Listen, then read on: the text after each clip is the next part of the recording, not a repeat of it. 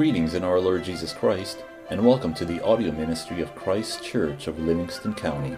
The following are 3 excerpts from a covenant renewal worship service led by Pastor Dirk DeWinkle, teaching elder at Christ Church. We trust you will be edified and ministered to by the Holy Spirit through this audio recording. Our call to confession this morning is from Proverbs 20, verse 18. Plans are established by counsel. By wise counsel, wage war. This proverb is a real gem. It has to do with planning for life and engaging in it. First, life is a journey. It is all about movement. We start out as a little tiny baby, and hopefully we end up old and wrinkly. Wisdom tells us that journeys require plans. If you won't plan for your journey, then you may find yourself lost, hungry, and cold, and you won't have anybody but yourself to blame. In the same way, if we won't be proactive in life, we will be victims of life. If we won't plan for the future or plan for the imminent, they will eat us for lunch. We will be at the mercy of the elements. Usually this is the difference between poverty and wealth, or just getting by and excelling in life. Now, because God is gracious, even non-planners get to eat. But because God is just, they don't eat as well. Second, the nature of journeys is that you go where you haven't gone before. This is why you need counsel to establish your plans. If you seek and receive guidance and advice, you will know which road to take and which one to avoid. In life, wisdom dictates that you can and should obtain counsel in many different realms. In faith, in finances, in career, in love, and in war. Because of sin, until the coming of our Lord, life is war. There's a cosmic conflict that we are all engaged in, good versus evil. The Christian life is a military life. In Ephesians, Paul uses the instruments of war to describe the tools of the Christian. We have a belt of truth, a breastplate of righteousness, boots of peace, a shield of faith, a helmet of salvation, and the sword of the Spirit, which is the Word of God. This sword, the Word of God, is the ultimate wise counsel. It is the roadmap on the journey of life. In it, God grants us a direct word by His Spirit. He wrote it, and He has given it to us. He has ordained its passage through time, and its substance is faithful and powerful. In this word, God reveals Himself to us. And part of that is that He tells us where we fit in the cosmic story and the cosmic war. The blessing of it is that we also know the glorious outcome of our battle. We do not fight in vain if we fight for Christ. But if we fight for Christ, we must be pure and holy, set apart for the work that God calls us to. And that means that we must repent and believe in Jesus for the forgiveness of our sins. That is wise counsel and the path to victory in our war. This reminds us to confess our sins. Please kneel as you're willing and able.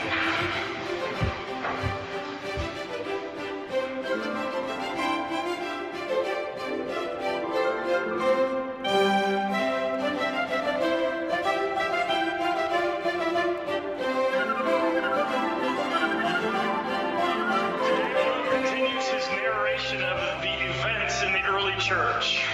The apostles have been preaching Jesus.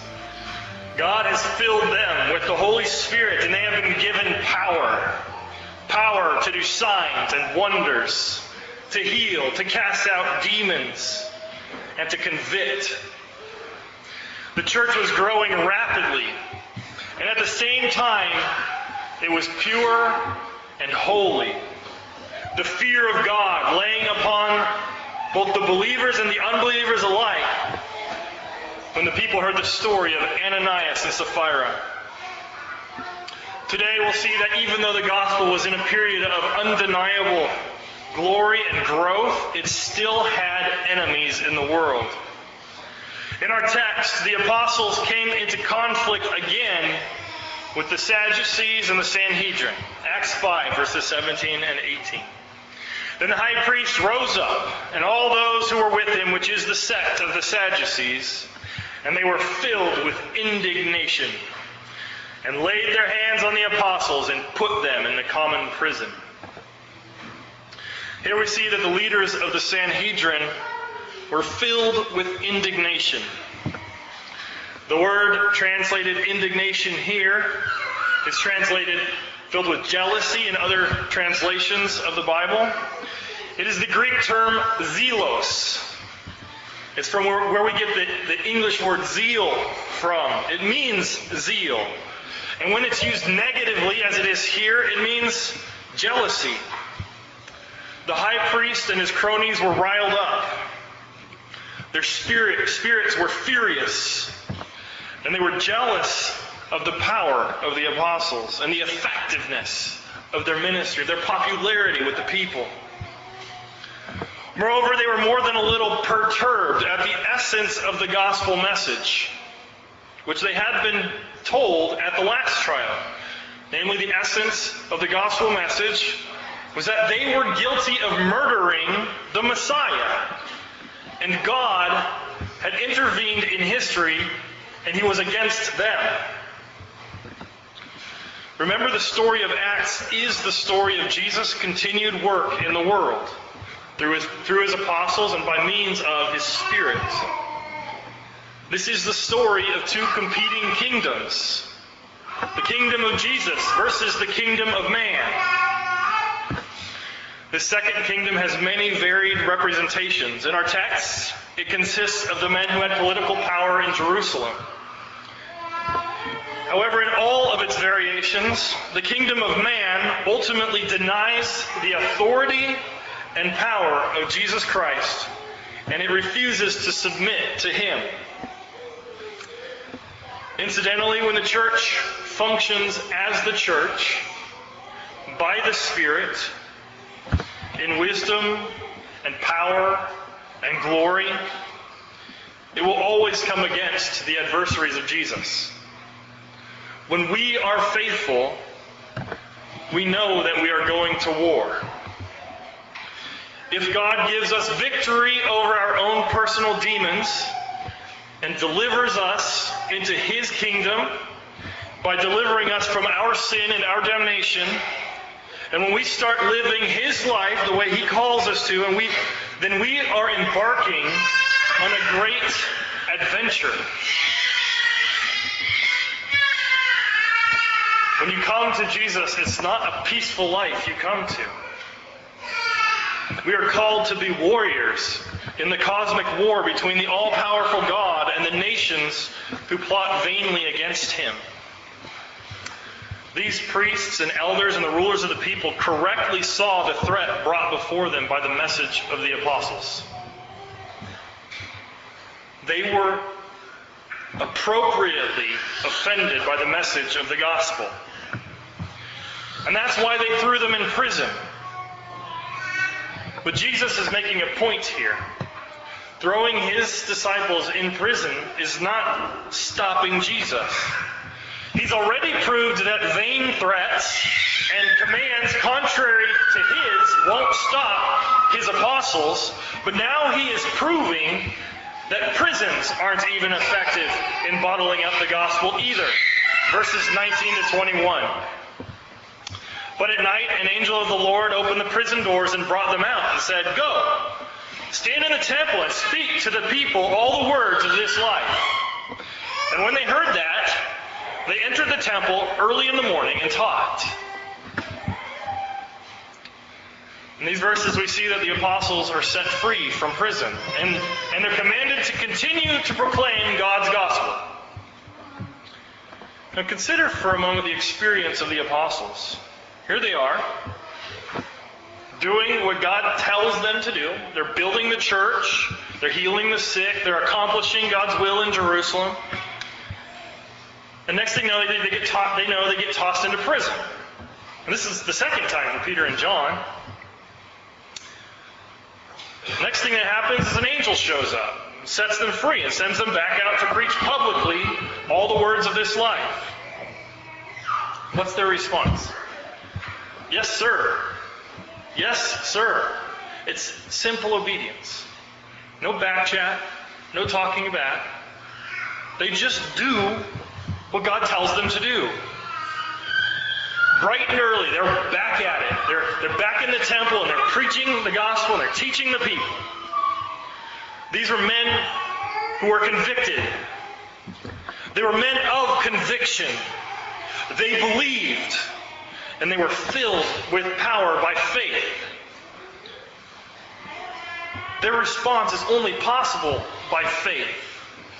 Belief that God is God and that He has a message for them and a job for them and that He's in control and He will bless them according to how He wants to bless them. Sometimes it strikes me that God's servants are like ping pong balls. We're getting whacked around, locked up, commanded to leave, commanded to show up and preach, commanded to take this journey, to do that thing. They're pawns in His service. God's the sovereign chess master, moving the pieces as He wills. And there go His servants. What's next, Lord? Oh, do this. Oh, do that. Oh, I'm in prison. Nevertheless, by faith, they know that it is for their blessing that God is doing this. One of the central tenets of the Christian faith, at the absolute heart of what we believe, is that our God is good. He loves us, and His plan is for our good and our profit, our benefit and our blessing. Here the apostles were being witnesses of what God commanded them to witness. Their actions show publicly that they are not afraid, they're not weak, and they're not cowed by the show of power from the high priest and his crew. They feared God, so they could not fear men or the courts of men. And God vindicated their faith in setting them free from the prison. And of course, the high priest and the Sanhedrin were unaware of this little events. Verses 21 to 25. But the high priest and those who with him came and called the council together with all the elders of the children of Israel, sent to the prison to have them brought. But when the officers came and did not find them in the prison, they returned and reported, saying, "Indeed, we found the prison shut securely, and the guards standing outside before the doors. But when we opened them, we found no one inside." And when the high priest, the captain of the temple, and the chief priests heard these things, they wondered what the outcome would be. So one came and told them, saying, "Look, the men whom you put in prison are standing in the temple and teaching the people." In these verses, the purpose of the council is confounded. The intention of the leaders was to bring shame on the apostles. They were trying to cause the apostles to respect the council and to fear their authority. They were full of their own importance, and in their all-importance, they convened and called for the prisoners to be brought forth before them. Of course, they wondered what the outcome would be when they found out that the prisoners were no longer their prisoners. These events were not normal. These men, the Sanhedrin and the chief priests, were not used to being ignored or disobeyed. But for the apostles, not only to have escaped from the prison, but also to be doing precisely what the council had forbidden them to do, in public, in the temple, on the very morning of the trial, was a direct challenge to the Sanhedrin's authority and position. Their intention was to bring out broken and contrite prisoners. not to present bold, powerful preachers who defied them at every turn. What would the outcome be? Let's see. First, they have to wait for the accused to be retrieved before they can start the trial. Rhetorically, they start at a disadvantage. Even more so because they must be respectful in arresting them this time.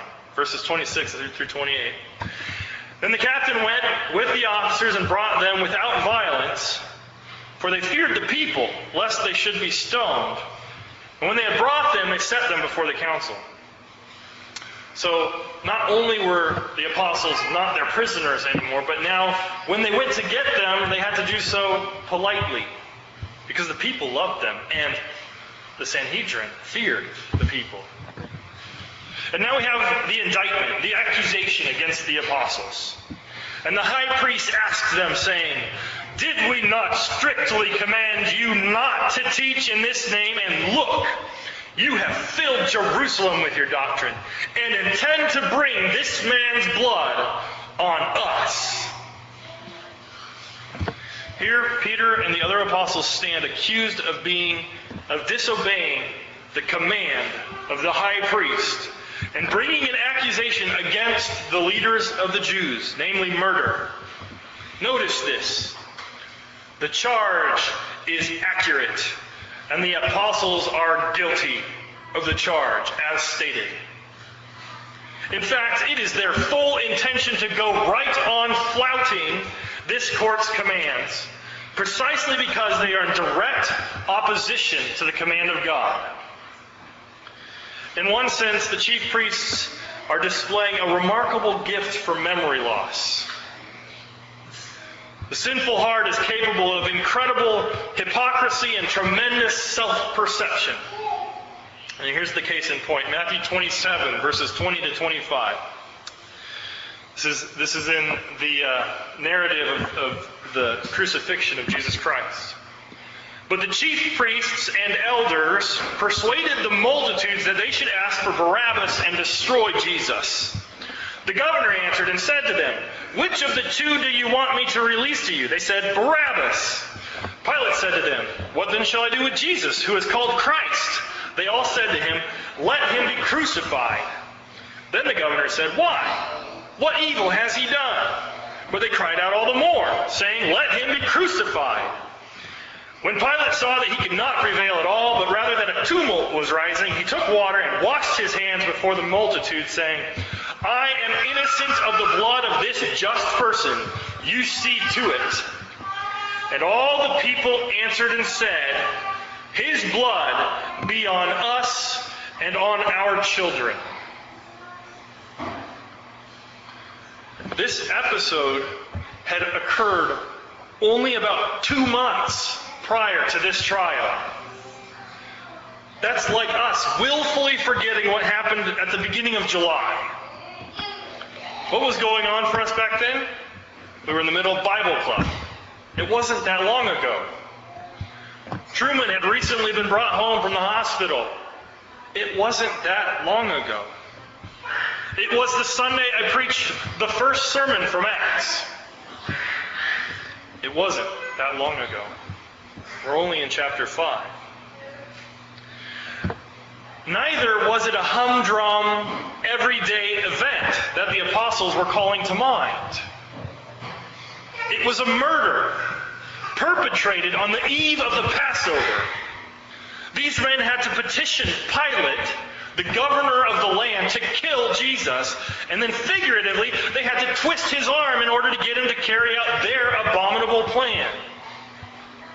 These are not events that you can honestly claim to have forgotten within 2 short months. The essence of the charge against the apostles is that they dared to say these things. But Peter and the other apostles have the Holy Spirit, and thus they have courage. Rather than be bullied into submission, they are bold to speak the gospel, come what may. Acts 5, 29 to 32. But Peter and the other apostles answered and said, "We ought to obey God rather than men. The God of our fathers raised up Jesus, whom you murdered by hanging on a tree. Him God has exalted to his right hand to be Prince and Savior, to give repentance to Israel and forgiveness of sins. And we are his witnesses to these things, and so also is the Holy Spirit, whom God has given to those who obey him. The first thing the apostles do is they repeat their former answer to the Sanhedrin. They're saying, we told you the last time we were here that we would not stop preaching Jesus. Why are you surprised that we're preaching Jesus? Speaking of which, they say in their answer, and then they go right on accusing the Jews, preaching Jesus, and spreading their doctrine directly to their accuser's face. They're accused, and Peter says, I'll do you one better. I'm going to do it right now in front of you, to your face. You murdered Jesus, and he is Lord of heaven and earth. And it's proved by our witness and the power of the Holy Spirit. The apostles aren't hiding their message. They aren't shy or afraid. Moreover, they aren't the ones on trial. The one thing they are hiding behind is Jesus Christ and the Holy Spirit. They are slaves to Jesus. They are merely ambassadors, witnesses, servants. They're only doing and saying what they're told to do and to say. This is reminiscent of Moses and Aaron in the wilderness. Time and time again, when the people complained, Moses would say, verbatim, your complaint is not with me or with us. It is with God. That's who your problem is with. This episode is an excellent example of the way Christians are called to minister to the world. When Christians are brought before the tribunals of men, we are to be unabashed before men in the proclamation of Jesus and his work in the world. Here we have prefigured the acts of Boniface, cutting down the sacred oak of Thor, converting the Frisians to Christianity. Here we have Martin Luther standing before the Diet of Worms saying, here I stand, God helping me, I can do no other. They're just following the examples of the apostles. And the result is the complete frustration of the enemies of God. There is no rebuttal to the conviction of the Holy Spirit. Acts 5, verse 33. When they heard this, they were furious and plotted to kill them. They were furious. The actual rendering of the Greek term here is they were cut to the quick. They were cut through. The truth and the weight of the gospel proclamation was powerful to wipe away all pretense of innocence in their hearts and minds. And they fumed, consumed with their anger, ready to commit the very same crime they stand committed of. But God intervenes yet again, and now we're introduced to Gamaliel. Acts 5, starting at 34. Then one in the council stood up, a Pharisee named Gamaliel, a teacher of the law held in respect by all the people, and commanded them to put the apostles outside for a little while. And he said to them, men of Israel, take heed to yourselves what you intend to do regarding these men. For some time ago, Theudas rose up, claiming to be somebody. A number of men, about 400, joined him. He was slain, and all who obeyed him were scattered and came to nothing. After this, then Judas of Galilee rose up in the days of the census and drew away many people after him. He also perished, and all who obeyed him were dispersed. And now I say to you, keep away from these men and let them alone. For if this plan or this work is of men, it will come to nothing. But if it is of God, you cannot overthrow it, lest you even be found to fight against God.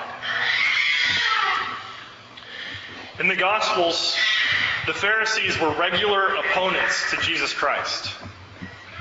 Though even then, some of them were on pretty close terms with him. For example, Nicodemus was a Pharisee and a member of the Sanhedrin. Another Pharisee invited Jesus to dine with him. But Jesus usually rubbed the Pharisees the wrong way because he was more interested in real internal piety, faith, than an outward show of piety.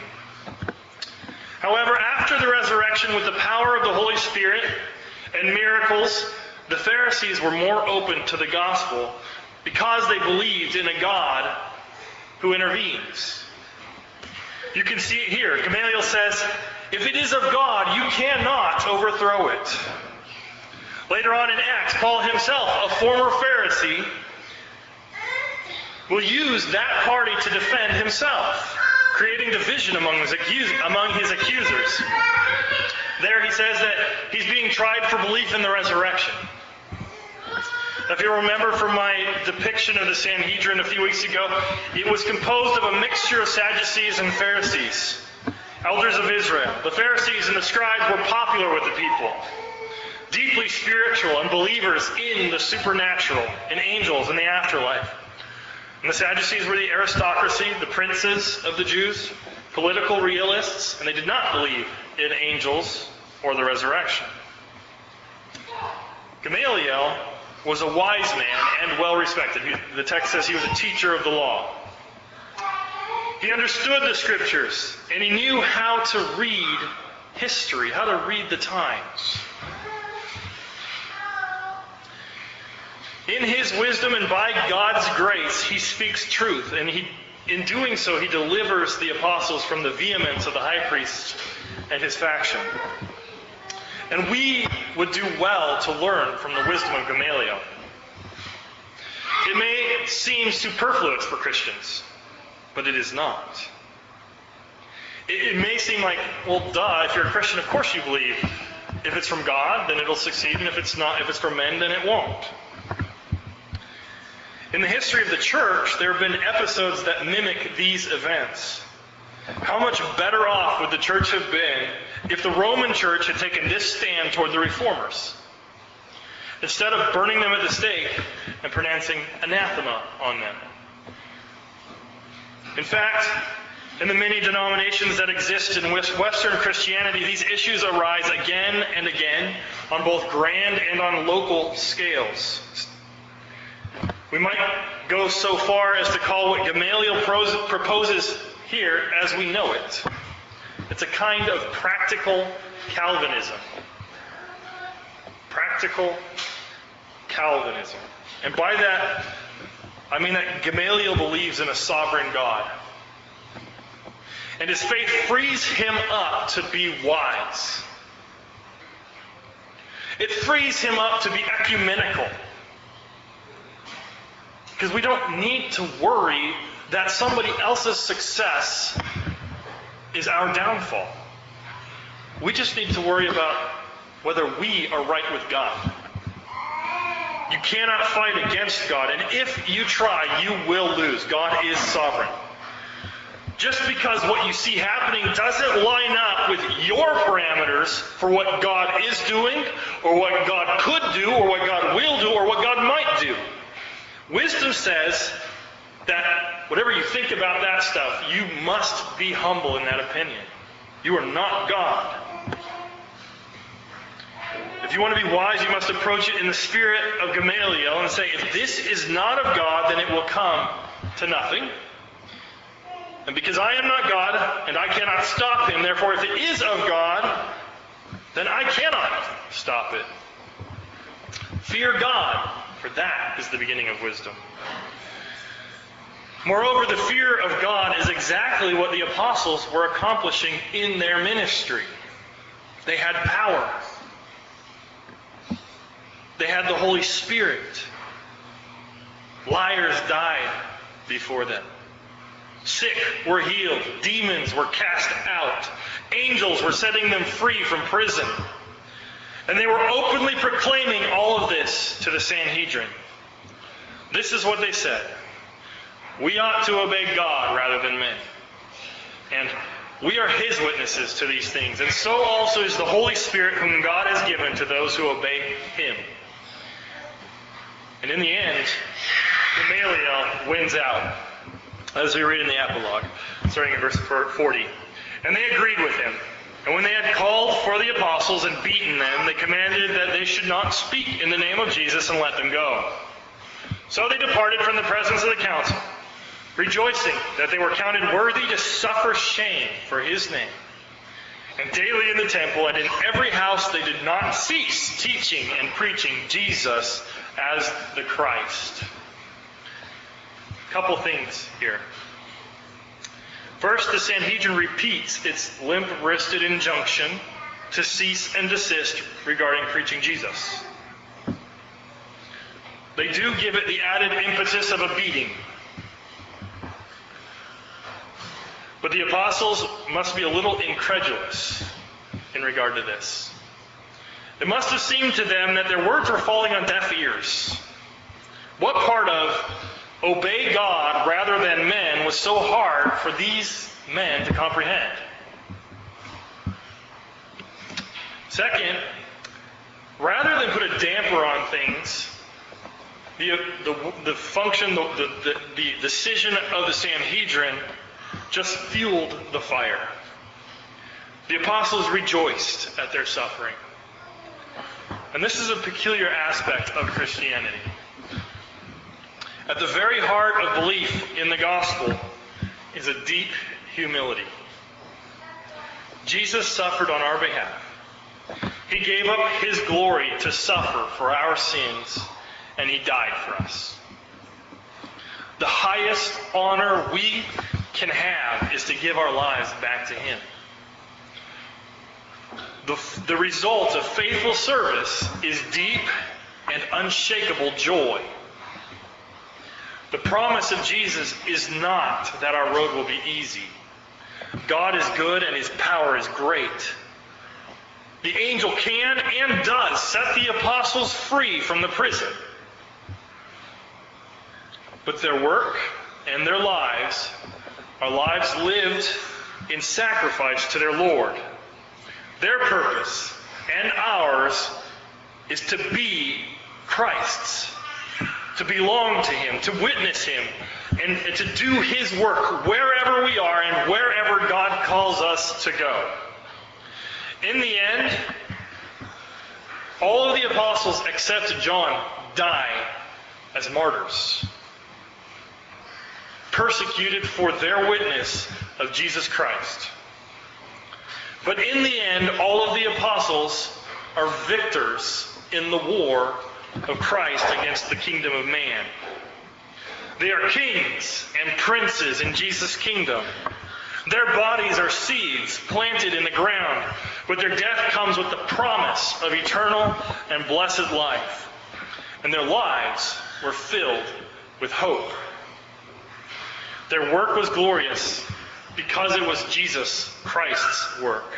And God calls each and every one of us to take the plow and follow in their footsteps, not looking behind us. May we be counted worthy to suffer for Jesus. May we have the fire that burned in the apostles, the Holy Spirit. And may it be said of us that daily in the church and in every house we did not cease to teach or preach Jesus Christ as Savior and Lord. In the name of the Father, the Son, and the Holy Ghost, let's pray.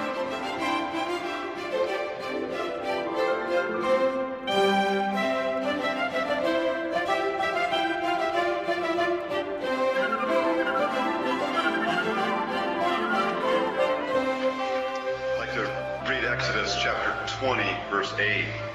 So remember the Sabbath day and keep it holy. We live in a world of total labor.